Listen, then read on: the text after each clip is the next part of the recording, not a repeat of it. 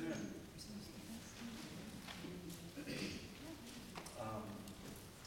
So this has been a busy couple weeks for us. We've been really rocking and rolling here. And today we're very excited with this program. I'm a jock in New York as well. This is something I've been thinking about for 4+ decades. And so I'm very excited to have this panel, such terrific people. Before I get to that, a few, I have to push the button. Which button? Oh, there was a hidden button. Okay, there, that matters. First thing, please silence your phones. Quickly make sure I did that. The reason we ask you to silence the phones and why we're going to ask you to use written question cards is because many, though not all of our programs are carried by the media. And when you have a stream of sound without interruptions because someone has a mic over here or a mic over there, it makes it much easier for the media to cover it so we can take a program that's got maybe 50 people or so, get it to a couple million.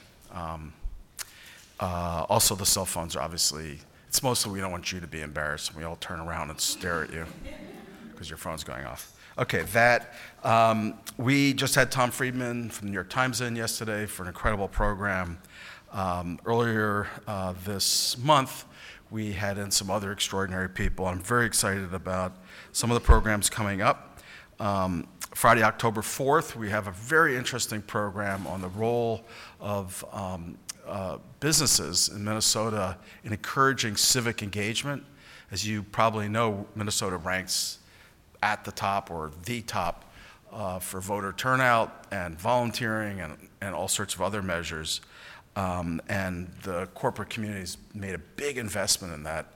So we've got Secretary of State Simon, Secretary of State, who's president of the Secretary of State Association, plus the high-level executives from Blue Cross Blue Shield and Target coming for that, and the authors of a terrific study done by Harvard. So that's, I think, pretty special. That's October 4th. We always try to bring in voices across the political spectrum, and so we're bringing in Ramesh Ponnuru, who's a senior editor at the National Review, which was founded by kind of conservative icon William Buckley. And Ramesh Ponnuru, who's, if you search him, you'll see he's widely published and a real force. He's been talking a lot about, what's the future of conservative movement?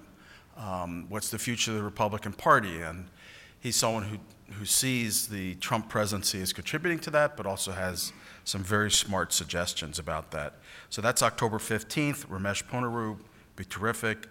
Those of you interested in healthcare, and I think there's at least one person here is, we've got a series that we've been running for a number of years now on health reform, and we're going to have a program at the end of October on disruptions in the healthcare market. Disruption in healthcare sometimes can be troubling because people lose their coverage. On the other hand, if it leads to new innovation, new approaches for controlling costs, expanding access and choices and quality for consumers, it can be a good thing. So we're going to dive into that mix. Okay, that's a big wind-up, but hopefully it's caught your interest. We are your place to go for interesting conversations about public affairs and politics. How many of you were absolutely thrilled by the U.S. women's soccer team? I found myself glued to the TV for weeks. It was something that I was just marveling at and knew a little bit about the background and followed the team for a number of years.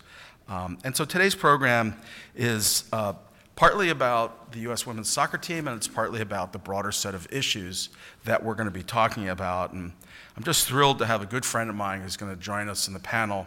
I'll be the focal point of the panel, Professor Mary Jo Kane, who had founded the Tucker Center for Research on Girls and Women in Sport. She's a professor in the School of Kinesiology. She's published very widely, widely respected, kind of an all-star in that area. She's also someone who I particularly admire because she's able to both publish in academic outlets and then jump into the media and help to inform some of these really difficult conversations we are having around the issue of gender in sport. Please give a warm welcome, Professor Mary Jo Kane.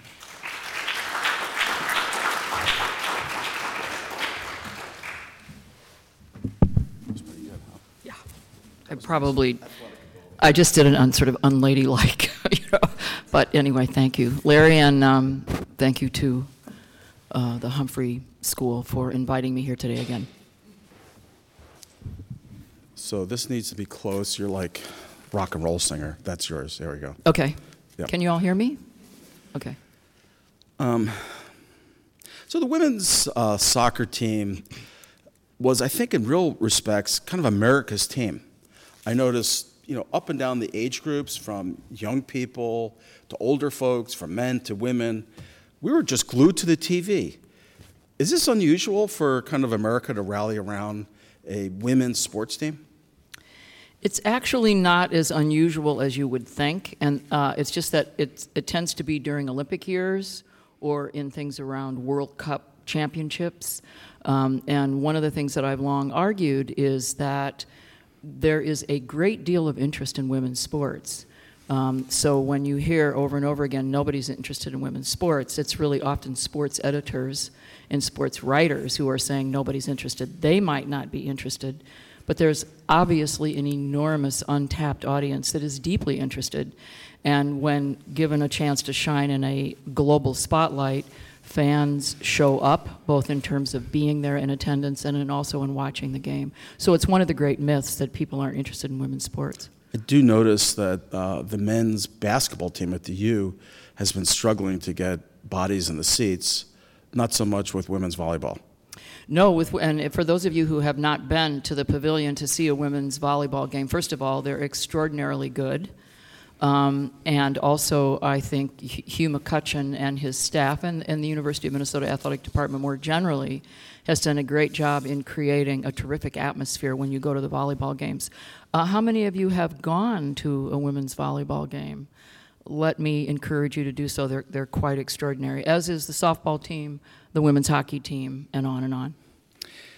So I think of, maybe you'll disagree with me, there's a penultimate moment in 1973 when a bipartisan group of Congress people came together and passed something known as Title IX.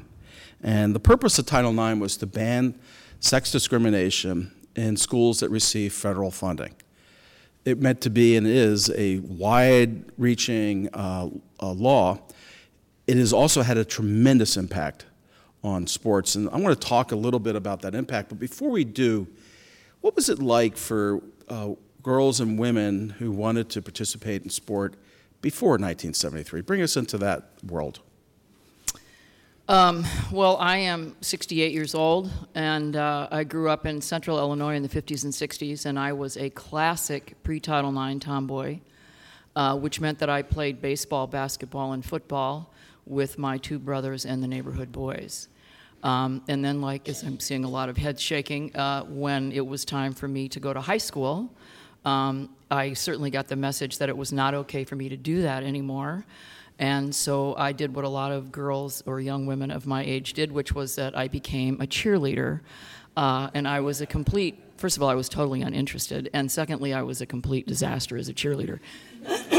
But what it mostly meant was that actually, it was kind of mixed, because on the one hand, because if you were a good athlete, you were given respect by guys that most females never got. And on the other hand, you risk being stigmatized as not a true athlete. And I share this with my students in my sport and gender class. One very vivid memory I have of being about 8 or 9 years old and being a classic tomboy. I was playing touch football, actually it was flag football, with my two brothers, again in the neighborhood boys, and at the local Parks and Rec area. And a young kid who was sort of not in our neighborhood drove by and saw me playing, and I was the only girl there, and he yelled out at me, "You homo." And I remembered at the time, everything stopped. And I remembered at the time, I went to a small private Catholic school, I didn't know what homo meant, but I knew it was bad. And I knew that I couldn't ask my parents what it meant, and I knew I certainly couldn't ask the nuns what it meant. But here's the critical point. He didn't say, you Democrat or you Catholic. He said, you homo, because that's how young girls were stigmatized as not being real women before the passage of Title IX. So let's talk a little bit more about that. There were a whole lot of myths and derogatory characterizations of women athletes before 1972 when Title IX was passed. Everything from women athletes would harm their reproductive abilities, to this would affect their emotional states. Right. How prevalent was that? Was that just a couple, crazy misogynists, or is this something more widespread? Oh, no, it was completely deeply embedded in the culture, with, of course, very little, if any, scientific evidence. And in fact, if you think about this, women's reproductive organs are already protected because they are internal. It's men's reproductive organs that are far more vulnerable. Well, it's true, and yet we never talk about that. And I think just to bring it back, Professor Jacobs, to what you were talking about originally with the U.S. women's soccer team, and I may be jumping ahead here a little bit, but I think what was unique to this team, and they were often compared to the 99ers, who also won the World Cup, and I'm talking about Mia Hamm, Brandi Chastain, and probably the most iconic image of women's sports is Brandi Chastain after she scored the goal in a penalty kickoff. What was different about these women is that when they were criticized for how they behaved, they didn't apologize. In fact, they trolled their critics.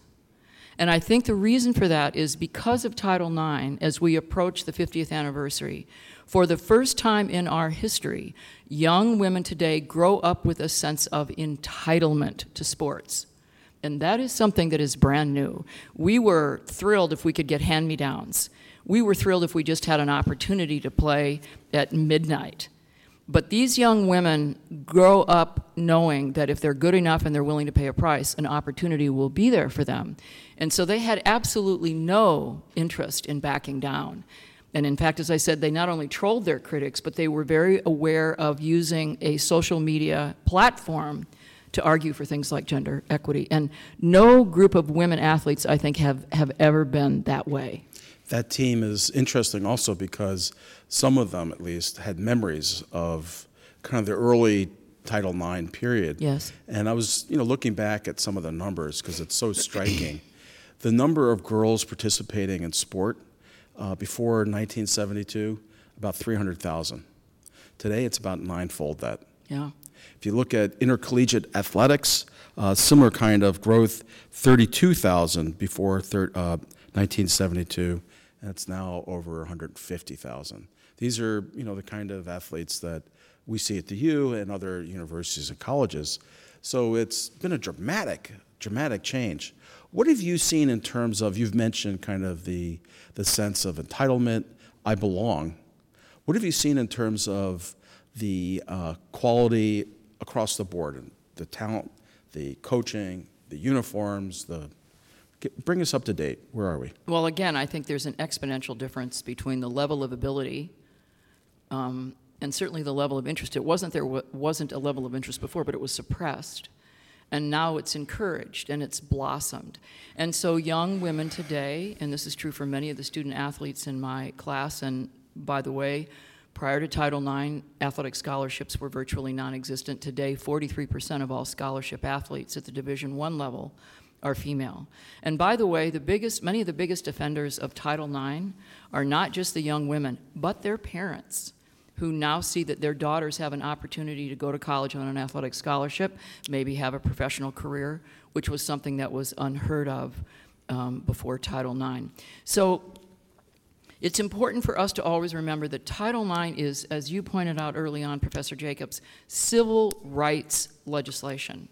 And it is a perfect example of a country deciding to put forth a social policy that engendered radical, fundamental social change, so that it is no longer today an anathema, a contradiction in terms for a young girl to want to grow up and play sports. This doesn't mean that everything's perfect. This doesn't mean that there still aren't inequities in resources and pay. And it isn't, there are certainly some females who are still stigmatized, especially in sports like hockey softball. We can maybe get into that in terms of gender role stereotypes. But it has fundamentally and radically altered what it means to be a female and an athlete in this culture, which is precisely why these young women grow up with this sense of entitlement. Because from day one, they have access to not only opportunities, but facilities, coaching, nutrition, corporate sponsorship, just unheard of in terms of what the early Title IX advocates thought would happen. I was noticing as I was watching the U.S. women's soccer team perform so brilliantly that the announcers kept calling out players in other teams that were going to American universities, right, who were receiving scholarships, who were receiving many of the same benefits, right, that you're describing. And so it seems like, and help me with this, that Title IX obviously helped American women and girls, but also has had a global impact. Of course. And I think that as countries, it's one of these, a rising tide lifts all boats. And as other countries realize the significance of investing in their women to participate on the global stage, but a lot of them also realized, again, parents and international sports structures, that if they wanted their young women to become really great athletes and push it to the next level, the best place for them to do that was in the United States, where we have a unique, as we all know, system of sports where the vast majority of our semi-professional and professional sports, or at least, well, they really are professional sports, but that's a whole other issue, are housed and developed within our educational systems, whereas in the vast majority of countries, the state is responsible for the development of sports and athletes, but not here in the United States. Are we seeing an impact in other countries that want to keep up with the U.S.? I mean, I would think if you're a legislator in England or France or one of the other countries that the U.S. women stomped on, that it might occur to them, let's see what we can do so our ladies are able to compete.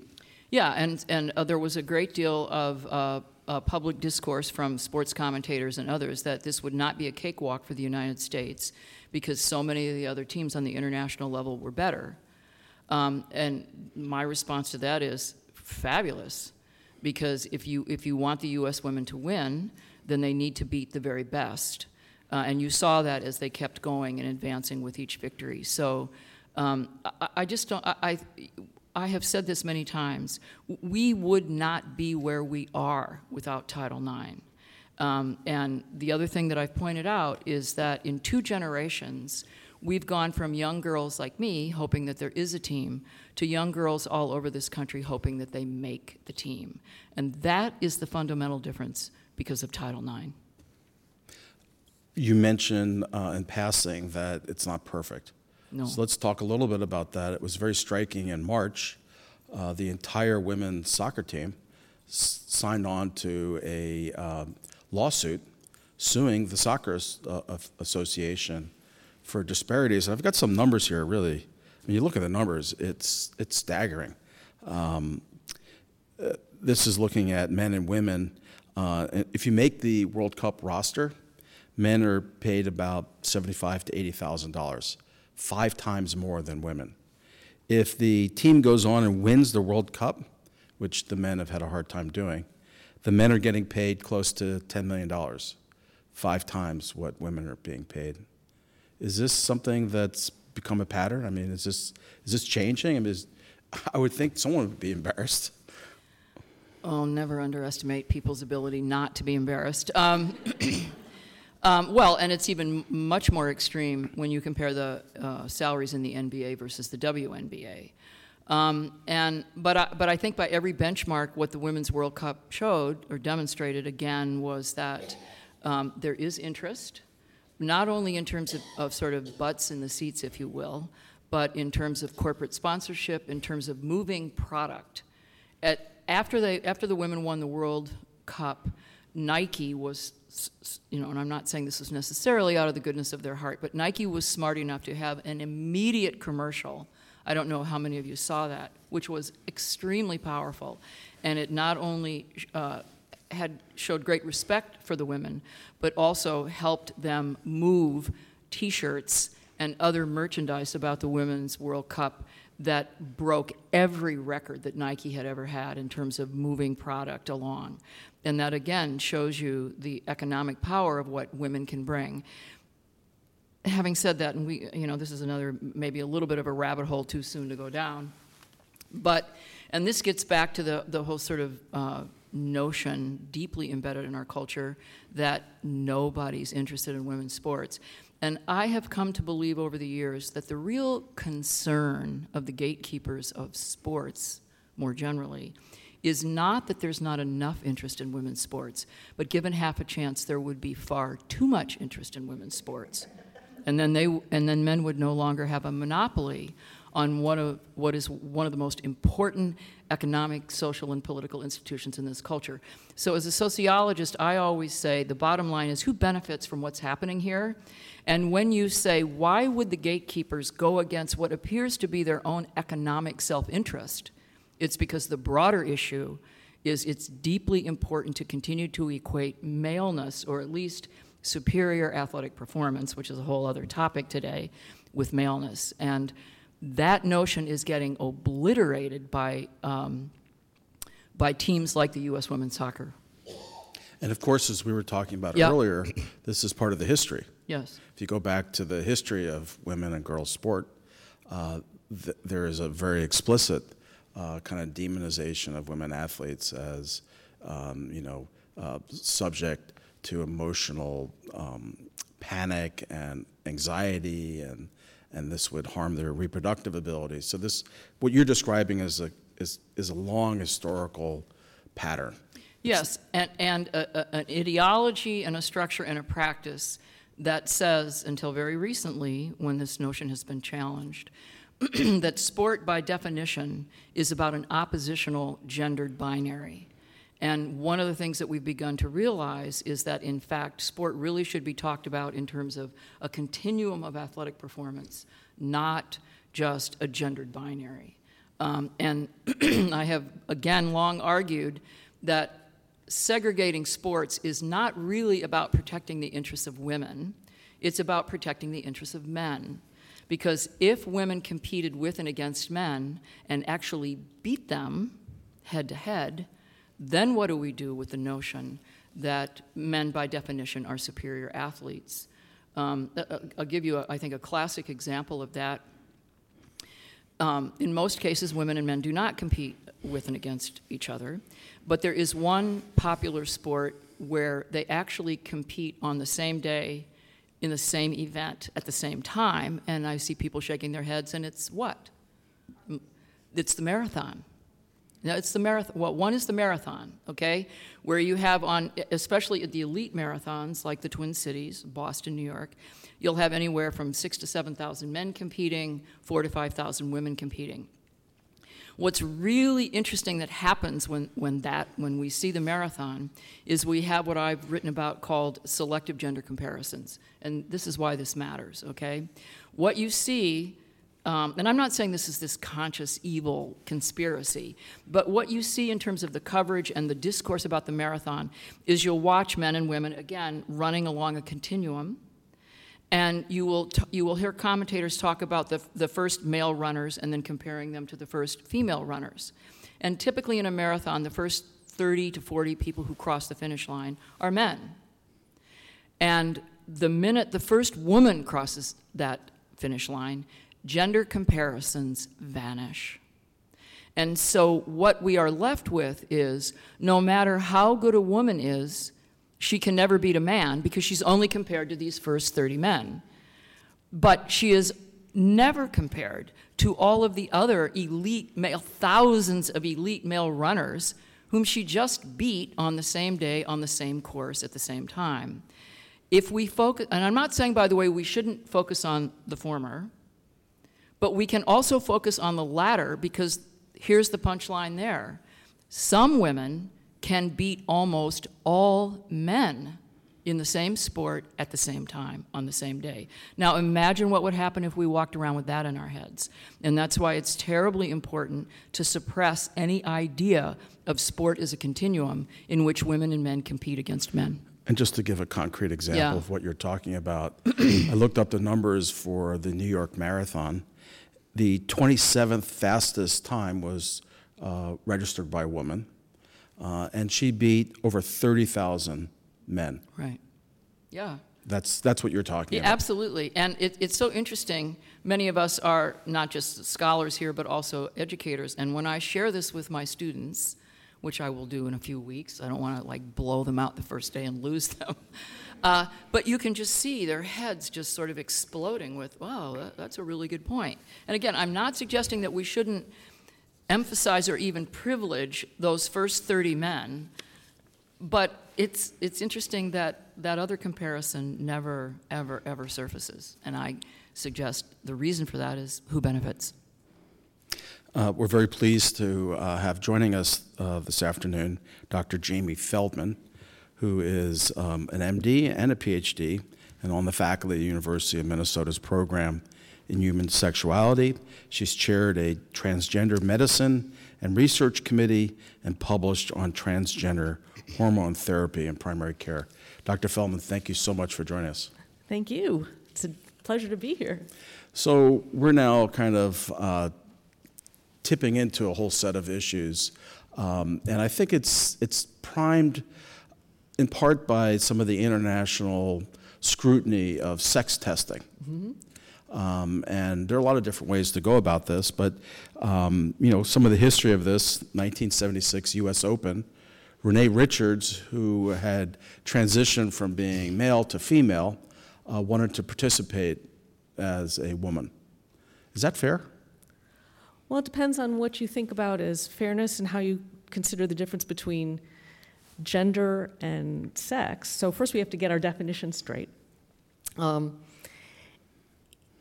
One, there isn't, if we think about sex as a binary, I'll define some terms first. So when you say binary, you mean male and female? Right. We tend to think of things as two poles. I like to use my hands a lot.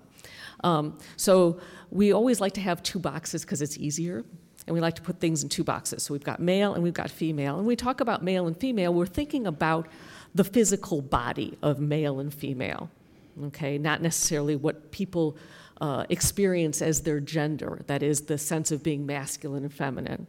So we're going to talk about sex as male and female, not whether I feel my gender is masculine, feeling more male, or feeling or being or experiencing being masculine or feminine.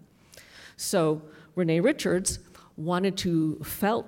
experienced being more feminine and wanted to align her body, her physical self, with being that, toward the more female pole.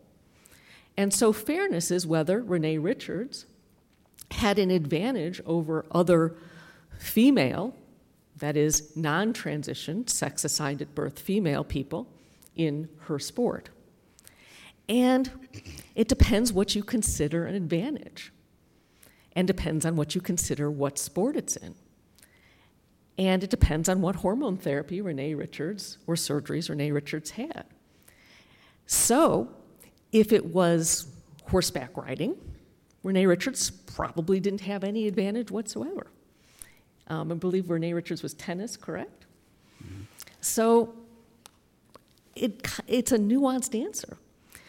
Renee Richards took hormone therapy, I believe she had gender affirmation surgery, so her testosterone levels were lower and lost muscle mass, so couldn't have the power that she had she remained in a male physique, so couldn't hit the ball as hard. So most of her advantages were negated. She probably was a little taller, but you have tall female, cisgendered female tennis players. So, is there some inherent advantage? Probably not significantly. Again, there's a range. So putting things into those boxes are not really easy.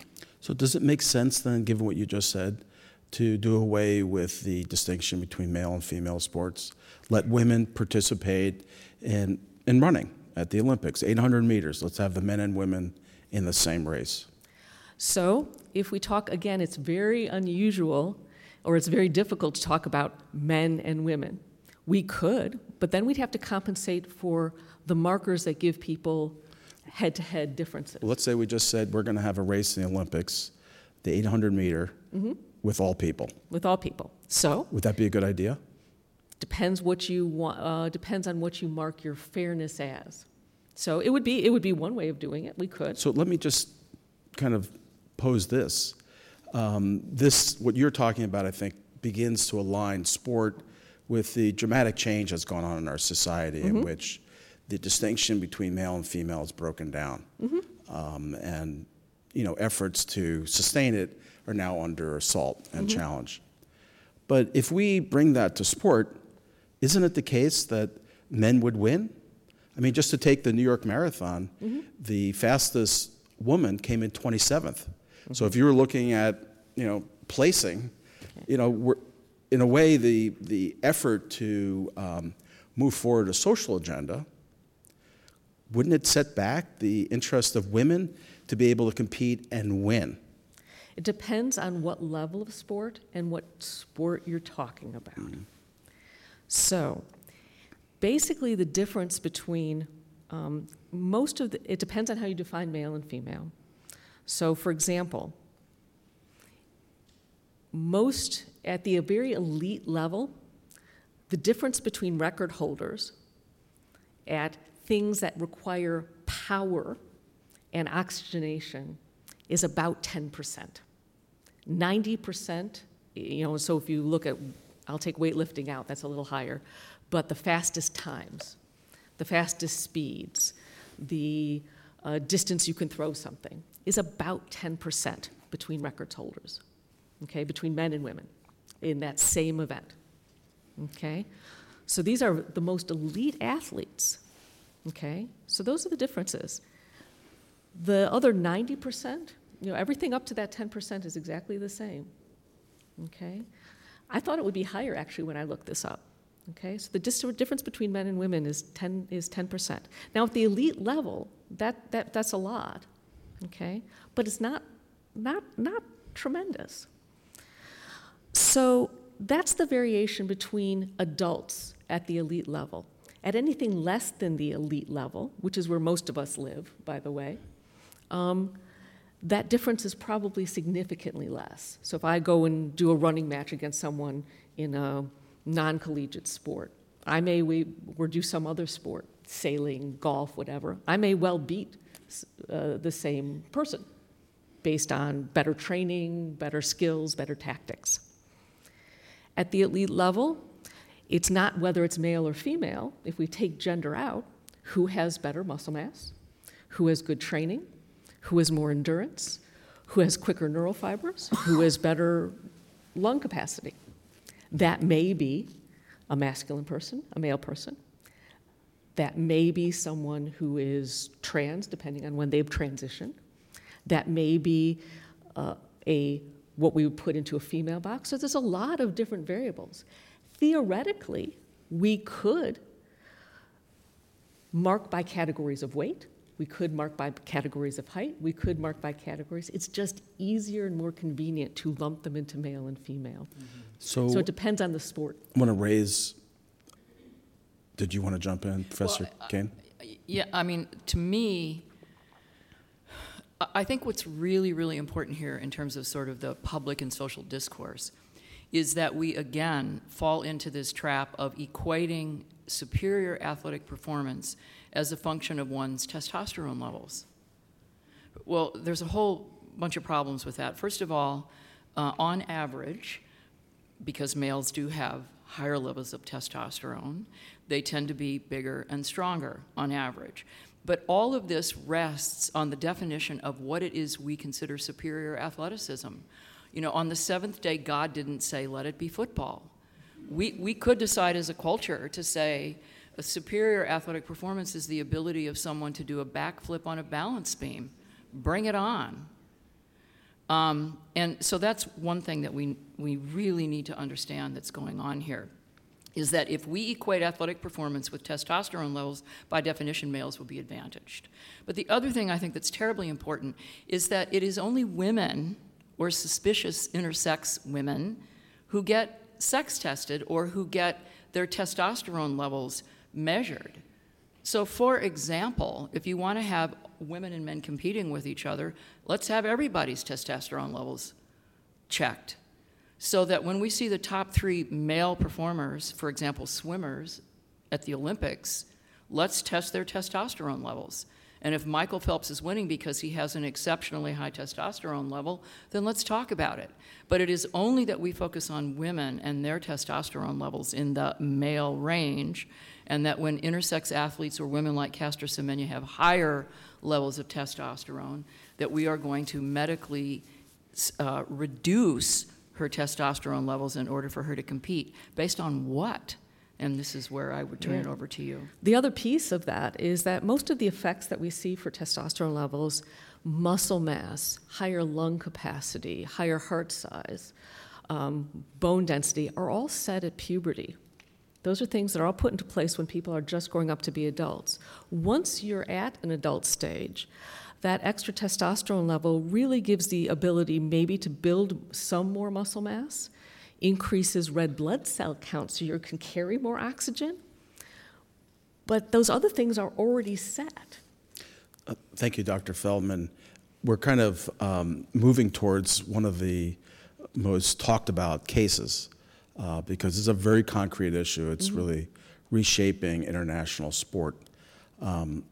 A extraordinary runner from South Africa, Caster Semenya, who had won previous Olympics, was barred this past year from participating in international sport because her hormone level was judged to be too high. And this really raises, this has come up in the conversation, 2 different concepts. One is the level playing field. It's fairness, it's level playing field, and hormone levels is the measure of that. And the other concept is this idea that the division between men and women is blurring, as you two have been saying. So I take it that the handling of this case with Caster Semenya is one that you take issue with, Dr. Feldman. Absolutely. You can't, one, it's the boxing of people, that somehow that if your hormones are different, they're outside this very strong normal curve. So if your hormones are outside some sort of magical box, that you are no longer a woman, that you're an intersex person, or that you're no longer a woman enough to be categorized to compete. But men are never subjected to this, that somehow if your hormones are too high or too low, that no one tests men to see if they should compete in the women's category, by the way, that they're no longer manly enough, Right. that they should compete over here. We don't sort men into boxes. We only sort women into boxes. So that's one of the problems, is that we can only have 2 boxes, and we decide by hormone levels. The trouble is that hormones are an absolutely poor way to sort gender, to sort sex. Say more about that. I've wondered, I've been reading up and followed this debate a bit. There's some people who say hormone levels, give such an advantage. It's an advantage for performance in terms of muscle mass and other things. And then I went through some of the arguments that have been made to these international sport groups, and the defenders of Caster Semenya came forward and said, the research doesn't support that. So can you help us? What does the research say? So while I'm not a performance scientist, I'll put that caveat in front of it.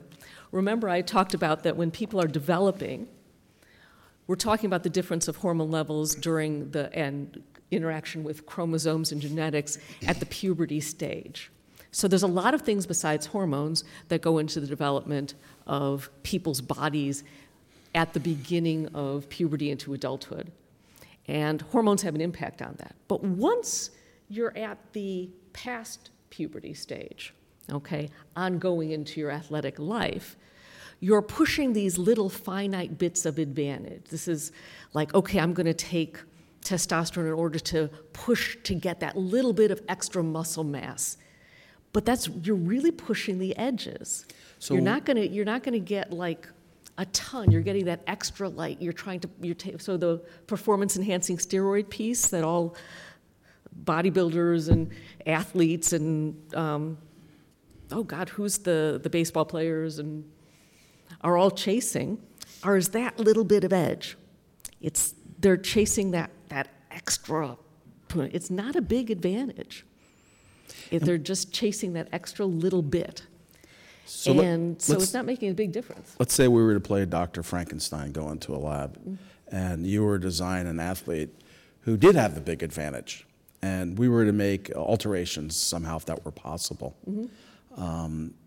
What is it that would provide a competitive advantage for a woman or someone who's designated as a woman in the box of women athletics that would give them something more than, at the elite level, that small advantage? Would it be, joints and bones? Would it, help us understand is there something, if we could play Dr. Frankenstein? If I could play Dr. Frankenstein? Yeah. I'd probably fix some joint alignments and tendons and ligaments more than anything. Maybe give them a little more, give everybody more dedication to training, access to training and money, more than maybe physical alignments, a little bit more muscle building ability, maybe a little more growth hormone, a little bit more height than the average woman would get. But I'd probably start with joints and ligaments first. That would be the first one I would start with. So there's a tendency to get out of alignment, pull more tendons and ligaments, so less injury prone. And maybe a little more oxygenation capacity, lung capacity, heart capacity. Professor Kane, this must be very difficult. Well, no, and let's talk about mental toughness and guts and grace under pressure. Well, I mean, those are the things, in my view, that separate the elite champion athletes from, sort of the also-rans. And, and I know that we've talked, other scholars have talked about this a lot, but another thing that gives people a tremendous advantage in sports, especially at elite levels in certain sports, is race and social class. Yeah. We could talk about that, too, as we know. I want to share one quote before we run out of time here. As I was reading up from a physical scientist, a medical scientist, who has done some work in this area, and her name is Alice Dreger. And here is a fabulous quote. She's talking about this notion of how we absolutely, the medical community, should not sign off on these kinds of policies and procedures where we, again, talk about sex as this oppositional binary. And her quote is the following: "While humans like neat, clean categories, nature is a slob." And I think that's so great. And she also went on to say that in terms of talking about men's and women's sports, she says this is a social decision, not a scientific one, much like reaching consensus that a touchdown is worth 6 points. And I think that that's really important to keep those kinds of things in mind when we talk about men's sports, women's sports, and Absolutely. never the twain shall meet. Dr. Feldman? Yeah. Yeah, a couple things. One, many people don't know that men's testosterone, the normal range is from 300 to 900. That's 600 points. So all those guys playing, their normal testosterone runs from that range. So we have to catch Michael Phelps, and it varies from time of day, in the morning versus evening, highest in the morning, for guys under 45. So it depends when you test Michael Phelps, what his testosterone level is going to be. So your point is, if we're saying that Caster Semenya's testosterone is too high, and she can't compete in women's international events, is it the case with men that they too have this range of performance based on their hormone levels? Right. So So it depends on what time of day we catch them and which guy competes against which other guy. I thought it was interesting in the decisions by these international bodies that they've kind of carved out a range in which the performance advantage from higher hormone levels had a big impact. And it was from 400 meters to a mile, and they said after a mile, it doesn't have much impact. Is that scientifically accurate, or is it really not a hard dividing line? And There's almost never, I can't, again, I'm not a performance specialist, but it's probably not a hard line. And again, we're talking about if you're running a race, it's 400 meters. If that's what they measured, there's a whole mess of range of athletic performance. So athletic performance is defined by how you can run from 400 meters to a mile under a stopwatch. Is it defined by what other things go into defining athletic performance and testosterone? Is it how much you can lift? Is it how long you can hold your breath? Is it how far you can do a backflip? Is it the pressure that you can kick a 55-yard field goal, depending, on any given day with the wind direction? Is it grace under pressure on a World Cup stage? So there's a lot of standards of athletic performance, and I don't know that they tested them all versus testosterone. So here's a quote from a very interesting editorial in the Washington Post by Monica Hess. And she makes this comparison to Michael Phelps, who was, of course, the tremendous Olympic swimmer who holds all sorts of world records. Michael Phelps was treated as a wondrous marvel. Nobody suggested that he should be forced to have corrective surgery on his double-jointed ankles. Nobody decided that he should take medication to boost his lactate levels. And Monica Hess goes on to say that while Phelps was treated as a marvel, Caster Semenya was treated like a mutant. A freak. The freak, yes. A freak of nature. Right. So Because no one's suggesting that since Michael Phelps because he has exceptionally large feet and is very tall, that, he has an unfair advantage, so we better bring him, he can't perform, so we have to cut him out. And those things are advantages. Absolutely. Yeah, and I think it also goes back to this notion of who owns sports and which sports they own, and what does it mean because of Title IX and a fundamental sea change about what it means to be a female and an athlete, and that they penetrate, if you will, sacred male space. And so now we're into this brave new world about what it means, and I see a lot of this is backlash, so that you can carve out your territory and continue to monopolize sports. Speaking as an Dr. anthropologist also, the other piece is this need to defend women, that somehow we're very helpless and that we need to be protected from not succeeding. So, for example, nobody goes and protects men or saying, well, this guy is too good, Michael Phelps is too good, we better cut him out because the other guys won't succeed. But somehow women need to be protected from people who might have an unfair advantage. As if we can't, our feelings will get hurt. Okay, but I'm not sure that... I understand that perspective, and I respect it.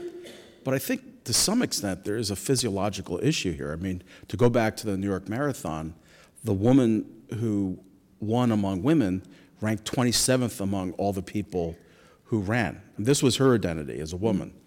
So while I think it's obviously a progressive social position to be talking about not accepting these binary choices, I do wonder if it would set back the ability of women to experience victory if there's one class and we decide that these are just feelings rather than physiological differences. I think that we can accommodate. I think it's not an either-or agenda. I think we don't need to make decisions against people like trans women who've had hormone therapy, but who happen to have bigger hands, taller, have testosterone levels somewhere, depending on the sport we're talking about, or Caster Semenya. We don't feel that we need to be protected at every turn by having our boundaries, this boundaries of womanhood, protected against some outlier. Depending on what other sports we're talking about, our definition of what sport is, what would be an unfair advantage, the concept of advantage, what sport is, whether those unfair advantages are based on power, speed. Some sports may well be very good to put into other categories besides male, female testosterone. Professor. Some things need to be. Well, Professor Kane. I mean, you make, I think, Professor Jacobs, a really important point about sort of where we are, even though we've made, obviously, enormous changes as a result of Title IX. Some of you who are in the audience know this. In 1995, I wrote an article in which I talked about, I developed this theory of sport as a continuum. And it was this, she said humbly, incredibly fabulous theory about how we need to get rid of this notion of oppositional gender binary of men's and women's sports. On paper, it's a great theory, but at least where we are right now is that the logical extension of this continuum theory is that we would have one basketball team at the University of Minnesota, one's hockey team at the University of Minnesota, and the very people for whom you're trying to increase opportunities for are going to get left out. And that's the problem where we are right now. Now, having said that, 100 years ago, and I'm looking at Elaine May, professor and historian. Who's not 100 years old. She's not 100 years old. She's close, but she looks fabulous. But 100 years ago, or 150 years ago, if I had talked about how one day women are going to be competing at the most elite levels, and had Professor May been there and made that argument, she wouldn't have done very well, particularly. So I'm not saying that that's where we are right now, but I'm also saying that until young girls grow up thinking they want to be the best baseball player or the best basketball player, maybe 4, 5, 6, 7 generations from now, that's where we'll be. But right now, if we had the full integration of women and men's sports, women would be very badly damaged, especially in team sports that are most glorified in this culture. And I think that's a very important point, and I think it provides a context for understanding, this difficult topic we're talking about. I would note, I don't know if you followed this, but about a month ago, when the NFL teams were in summer training for the beginning of the season, Carly Lloyd, who's one of the all-star women's soccer players for a number of years, stopped by the Philadelphia Eagles training facility and was consistently kicking field goals 55 yards and longer. And just to be clear, the Vikings don't have a kicker who can do that. Nor do the Bears. Neither do the Bears. We're from near Chicago. So her phone started ringing, and she started getting offers to come and join the team. And she said, well, thank you, but no thank you, because she's a women's soccer player and commitment to her team. Exactly, yeah. But this would be an example of one sort of inch closer to women integrating sports like football. And I think baseball probably will be the first one. Ilse Border Dr. Feldman. was go ahead. Ilse Border was pitched in the Major League Baseball for a brief time. Like I said, that blurring of boundaries is where we're at right now. And we don't want to take away from those victories and from that ability to compete and to win, and from that access that women have in sports at those elite level, and in those sports where that 10%, remember that 10%, plays a tremendous difference. There are plenty of sports, and at plenty of levels below the elite level, where that 10% plays almost no difference. We're not at that level. So I think, in fairness to the international sport associations that have been policing sex, they've come in for a heck of a thrashing. But imagine a scenario, and you can imagine whether it's running or another area or tennis, where you have a male, perhaps a terrific male who's now fallen out of the top ranks among the men and decides to announce and identify as a woman and participate. We've had some clownish examples of that in tennis over the years, but isn't there a need to have some sort of differentiation so that guys who are looking simply to make money, simply to kind of get notoriety, don't take advantage of the opportunity to self-identify only for a monetary reward or for glory? Dr. Feldman. This is the same kind of. We always need to look for these things. This is the same sort of arguments we worry about men pretending to be women going into bathrooms. Sure, we always have to look out for things like this. But how often does it happen? How often would it happen? On an international front, it's still a very so if we're talking about people who are saying, well, I'm going to come out as trans just for the money so I can compete in a women's sports team, that's a lot of stigma to take on in this world. Trans people have a lot of stigma. And not only that, if they have that notoriety, it's a brief flash in the pan. Not to mention, women's sport just does not have quite now the amount of money to make that attraction last for very long. So I think that's pretty much a straw argument most of the time, to be perfectly honest. It's a lot of hassle, a lot of nastiness to pick up a few So basically, $1,000. don't worry about that. I wouldn't worry about it. There's a lot bigger fish to fry for this. Okay. We've got several questions here from our friends in the audience. For folks that identify their gender as non-binary, what current athletic programs are in place for them? Non-binary accompanies a large category of gender identification. So I think it would really be individualized to what athletic programs they're interested in and where they like to identify. I don't think there are specific non-binary programs specifically for people who identify specifically as non-binary, such as we have the non-binary basketball team, for example.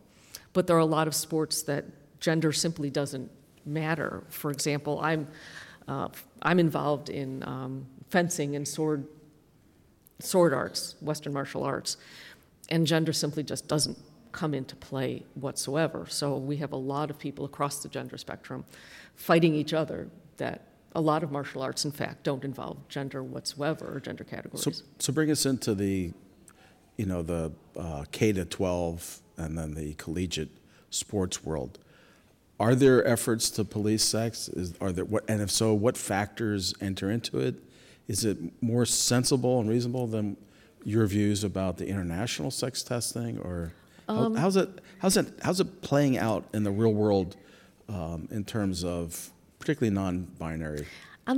Depending on where you live and the culture on where you live, so a lot of this is sociocultural. It's not very medical, especially on the K to 12, certainly on the prepubertal level. It's really based on gender identity. It's based on acceptance. It's based on negotiating with school districts, park districts, et cetera. Physiologically, under prepubertal children are very similar in their abilities.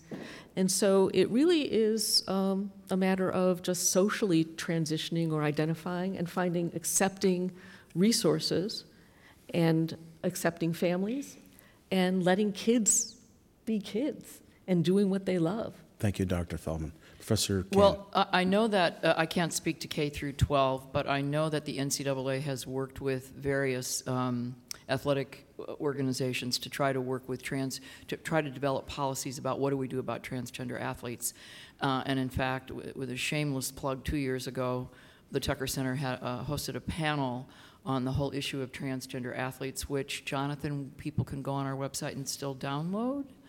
And one of the people that we had on the panel was a volleyball coach and administrator from Carleton, and she helped develop the policy for the MIAC League about how they would handle issues of transgender athletes. I'm looking at Doug Hartman in the back. Big Ten, we haven't developed anything yet. In fact, I don't know of any of what are called the Power 5 conferences. It's usually at the Division III level that these kinds of policies are being worked out, but so far nothing, So it's being kind of handled kind of on the basis I think you've been talking about, yeah. Dr. Feldman, that it's people self-identifying and that the kind of intense scrutiny and testing that we're seeing at the international level doesn't characterize, and certainly not at the high school level. At the high school level either. A lot of times they'll simply ask because I want to stay on I've had one of my patients say, well, I want to stay on the girls' team. I'm going to put off doing hormone therapy, and then when I'm done for this season, I'm going to swap over. These are in the puberty. These are the teens on high school teams. And are there issues with regards to kind of individual autonomy and self-respect? I'm thinking, you've got a woman on the wrestling team or on the football team. Does she need separate facilities to change? Either, kind of the physical contact, cross a line. I mean, these straw men, or are these real issues? These are issues that people have many, many concerns about. And because people have very deeply held beliefs, deeply held fears, they need to be addressed. So in the sense that they're not straw men, in the sense that people have feelings, people have concerns, there are heavy emotions, so they always need to be addressed, and they involve young people. So anytime you're involving young people, families, and bodies, they always need to be addressed. I'm already seeing in my mind a crowded school forum with some parents standing up with a red face and very angry on both sides of the issue. Right. Now, at the same time, we need to make sure that children, youth are supported, that their opportunities and needs are met, that they are not stigmatized, that they're not shunted off to the back bathroom behind the curtain with the sign, with the thing said, "Beware of the leopard" over it, okay? So that they can participate fully and be supported in who they are. And we just need to get from A to Z and do that in a way that makes everyone at least reasonably accepting and comfortable. Professor Kane? Yeah, I was thinking, and I hadn't thought about this until just now, I think maybe one of the reasons that policies and procedures, and again, if you go to the Tucker Center website, the administrator from Carleton had a whole bunch of resources about how they develop their policies. But at the Division III level, you don't have athletic scholarships. Now at the Division I level, you do. So, and they are guarded very carefully in their sacred space. So if I'm a volleyball coach who offers a scholarship to an athlete when he or she is a freshman, and they tell me that they want to transition, do they get to keep their scholarship? I'm looking at you. I mean, do they get to keep their scholarship? Because you're not allowed to pull a scholarship for lack of for performance issues. But what if they want to transition and be on the men's team or the women's team? Do you lose the scholarship, or does the scholarship follow them? Do you know? I have no idea. I don't know that. I would imagine just based on the scholarship guidelines. Yeah.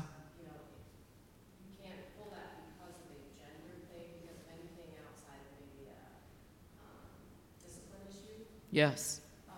So I would imagine it would have to follow, or if it, say for example, it's a women's basketball athlete that's transitioning, whatever, to now would the men's basketball team offer a scholarship?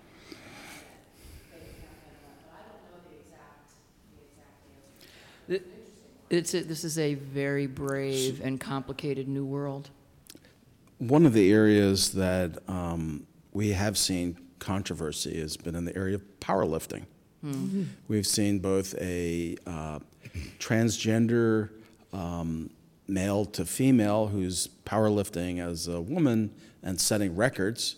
We've also seen cases here in Minnesota involving higher levels of hormones and powerlifting. Do you think in a sport like powerlifting, which is strength-based, which is based on muscle mass, that this is so profoundly impacted by the distinct gender characteristics that some of the blurring that we've talked about maybe doesn't apply? Powerlifting is an odd piece, and I can't even speak to... Dr. Feldman, yeah. Yeah, I can't even speak to the level of doping in powerlifting, for all I know. For a trans woman in powerlifting, there's probably also weight classes, I imagine, in powerlifting as well. So I'm not a powerlifting expert. I suspect there has to be nuance to how that whole sport is managed, and a very close look at classes in powerlifting. Certain things probably need to be managed in that sport. I would have to defer to how that sport is parsed out in terms of how they manage people under transition, size, weight, doping in terms of the entire sport class, I would have to say, just because it's based on a lot of muscle mass. Another question from the audience. Excuse me. Does Title IX differentiate by allowing women to try out for men's sports, but not allow men to try out for women's? Yeah, I don't. Professor Kane. I don't know the latest developments in those kinds of issues. Excuse me. If there's somebody in the audience who does, in terms of, again, policies and procedures, I mean, obviously females by definition can try out for men's sports.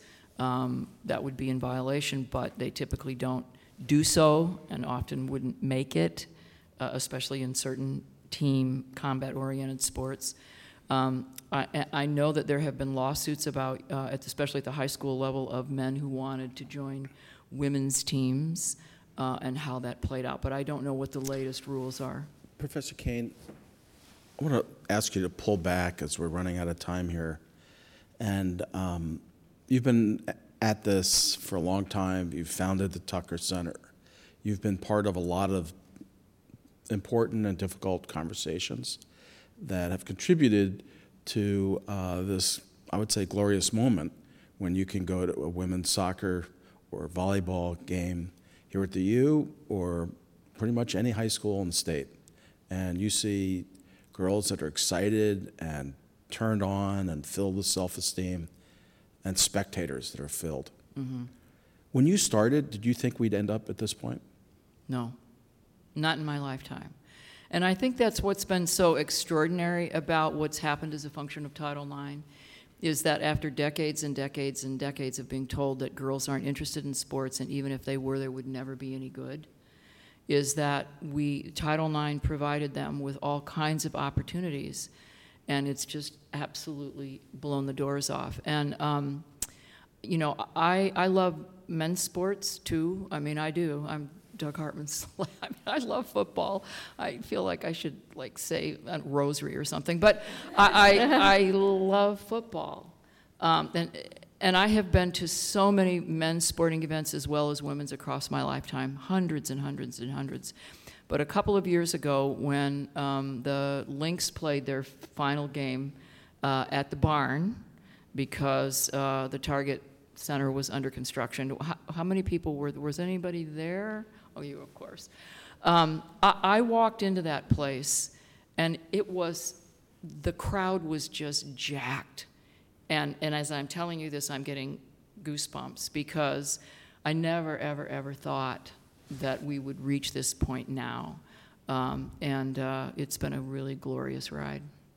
And so part of your motivation in surfacing and putting a spotlight on these issues about the blurring of the lines between men and women is both what you're seeing today, and am I correct, it's also maybe what you're anticipating, that you started off and you couldn't imagine we'd be where we are today, right. And that these are not static debates or situations, that you're looking down the road and saying, you know what, we may be looking at a very different understanding of performance that breaks through this, kind of dividing line between male and female. Yeah, and again, I think to look at Elaine May, the historian, I do think that, as I said earlier, 4, 5, 6 generations from now, we won't recognize sports as we know it. And I do think that women will incrementally start to participate in sports like baseball, because it's not just a power game. And in fact, if you look at if you want to talk about just strength and size, there are many Major League Baseball players who are Latin and Asian. And in terms of physical bulk, there are many women who are that size. So I do think that there are many sports where women can and will start to compete with and against men. I also think there will continue to be significant backlash about that. And Professor Kane, I know that you are friends with Cheryl Reeves. I am. So just to extend this, yes. Should Cheryl Reeves, after her extraordinary success, including this year as a coach and executive of Minnesota's Lynx basketball team, should she be given the opportunity to coach an NBA males team? Oh, absolutely. And I mean no disrespect to I probably shouldn't go down this road, but there are many male Flip coaches. Sanders, Yeah, the Timberwolves you male know. coach? Yeah. No, lay it out there. Ryan, I mean, the point is that there are many, Ryan. excuse me, male coaches who don't have nearly the experience of people like Cheryl Reeve. And there's absolutely no reason why she shouldn't be, except then you have a situation where a woman is in charge of professional male athletes. Now, the response can be, well, they won't listen to her. Well, they don't listen to male coaches either. I mean, let's be honest, you know, they're in charge, not the coaches. I'm just saying. I want to thank all of you for coming, and I want to thank this panelist, Dr. Feldman, Professor Kane, and Kate Cimino as a final comment. Well, thanks so much for the great conversation. One of the things that I really enjoy about our center is that we can have discussions about presidential politics and journalism and mining and the environment and who knows what else. And this has been just one of the most interesting and unique conversations, and so thank you. And if you appreciate these types of things where we can bring together politics, policy, all kinds of interesting issues that we are all aware of and wrestling with in a unique way, often with a bipartisan view, I encourage you to join our donor circle. We want to thank our donors who are on, our major donors who are on the back of your program here. These are organizational donors. But we also have individual supporters at every level. This is meaningful to make these programs happen. They don't just happen. They happen with a lot of investment and time and care to make these kind of conversations available. Gifts to our center go through the U of M Foundation and are considered a charitable gift. So if you're interested in joining us, please let me know or get in touch later today. And thank you again, and enjoy the rest of the day.